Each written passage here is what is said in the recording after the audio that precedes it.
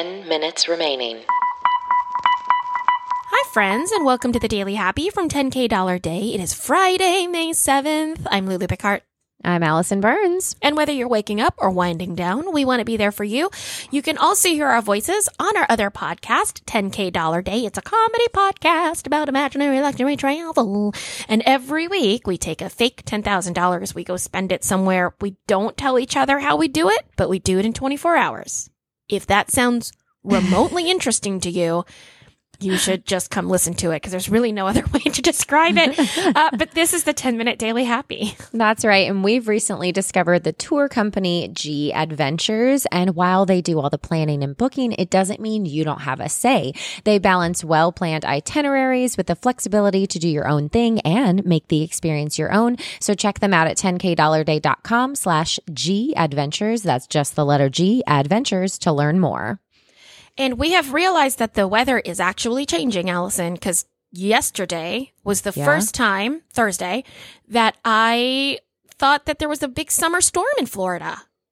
Oh, there was the one that like where it's like sunny and then all of a sudden it goes crazy and then it's fine again. Yep. You get like a 45-minute hurricane. Yeah. In the middle of the day. And then the hurricane goes away. Mm-hmm. And it's lovely outside. I mean, you know, it smells like a gym, but it's lovely outside again. Wet dog. A little bit wet dog. But it looks like summer's on its way. I know. And my favorite thing about those storms too, I love when I'm driving in my car and up ahead, it is like black, ominous, awful. And then in your rear view mirror, it's like the brightest, sunniest day you've ever seen. Oh, yeah. Oh, that's like my favorite. Standing on the beach, because this is such a Florida thing. Yeah. And looking at your right and it's nighttime and looking on your left and it's daytime. Yeah. Oh, it's absolutely. One of my favorite things. It's just so bizarre. I love it. And if you take a panoramic picture on your phone, you can get both in it. And it's so eerie. It's really cool. Yeah. That's cool. Ooh, I like that. All right. I have a story about sunshine and light and power and science. So I think this is going to segue really well. Yeah, it does. Yeah, amazingly. It's like I planned it. It's like I did it once and then did it again. Okay, so there's a Korean research team led by senior author Chang-hee Nam. He's a plasma physicist. Okay. There's a lot of words in here, Allison. I'm going to, I think, say them all correctly, but I don't know what they mean all next to each other. Okay. So he's a professor at Gwangju Institute of Science and Technology. I do understand that part. Here's the part I don't understand. They created a laser pulse that is so strong. This is the strongest laser we've ever seen in our lives. Okay. It is so strong. It is comparable to focusing all of the sunlight reaching Earth, all of that power and heat, and reducing that down to the size of a speck of dust. What? Wait, what does it do? What's it for? To cut things, maybe? I don't know. What do you use lasers for? Cut things, right?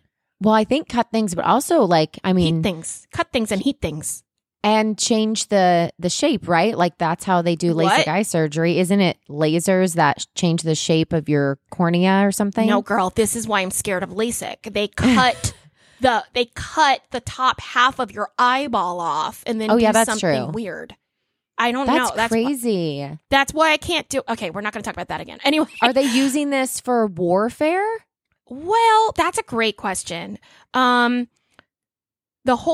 me go deeper into this article. So it's not just if you're like, oh, the size of that speck of dust, it's also the size of a single red blood cell, right? So it's microscopic. Girl, it's the combined power of all of the sunlight across the entire planet into the size of a red blood cell.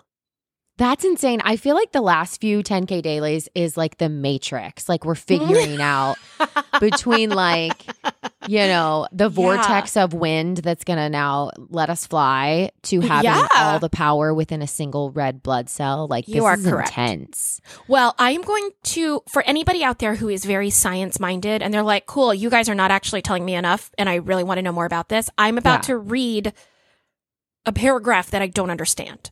Okay. But this is literally somebody might. Just for the people who really like science. Gotcha. Okay? Yes. To achieve, I'll start here. The laser intensity of 10 to the 23rd W/square You already lost me. Yeah, I don't even know what that means. Okay, so we got all that. Focus on the sunlight, blah, blah, blah. Okay. The way that they did this is they constructed, I'm reading this directly from the article on Vice.com, constructed a kind of obstacle course for the laser beam to pass through, which to amplify, reflect, and control the motion of the photons comprising it. Okay. Because light behaves as both a particle as well as a wave. Okay, now I'm lost.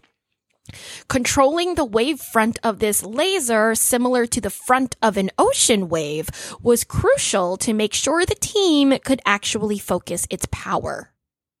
Whoa. I feel like I just read a cut scene from The Big Bang Theory. Oh, 100%. Like they were like, no one's going to understand that. Cut it. And we'll revisit that later. We'll revisit that in a simpler way. That's insane. Yeah, and I don't. Your question was great. Like, what's the actual practical application of that? Yeah. Search for buried treasure. I don't know what you need to like cut. I mean, if you're, it's all the power of the sun, right? So this could like cut through a mountain, or the entire Earth, or we could literally drill to China. We could see if it'll work. Yeah, see if we can get from one side of the Earth to the other. But I also feel like that's a dangerous thing because I feel like whatever. We're making holes in the earth? That's bad. It's It's almost like if you knock down the support beam at your house. How do you test this thing? Exactly. Like, there's not a thing on earth that can withstand the power of the sun. Exactly. So if you're shooting at something, even in a controlled environment, wouldn't it just go through all the protective layers? Yes. And this is the problem I have with Star Trek. Just go with me on this. Yeah. Okay. Those spaceships are out there shooting lasers all the time. Mm-hmm. And if the laser doesn't hit something, it just keeps going. Right. Right? Yeah. And so what? You have like death-defying lasers just going? Yeah. And then it eventually has to stop, right? Or disintegrate? I think it just goes because there's nothing to stop it. There's no resistance. There's no friction. There's no thing to cause the energy to stop. You know what? I don't know. That's Allison, interesting. I don't know. Like if you were to shoot a bullet or anything and there was nothing for it to stop, how far would it go? I think forever. It would just keep going? What if the answer is like clearly not forever and everyone is like, you guys, it would be 2 feet. Like everyone knows how physics and space work. And we're like, the world is crazy.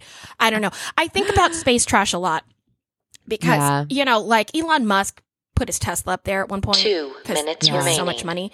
And we just leave stuff up there. The astronauts. We leave space stuff up there? Girl, we not only do we leave things, we shoot trash out to space. We are not clean, lovely custodians of the galaxy. And we left stuff on the moon. We did?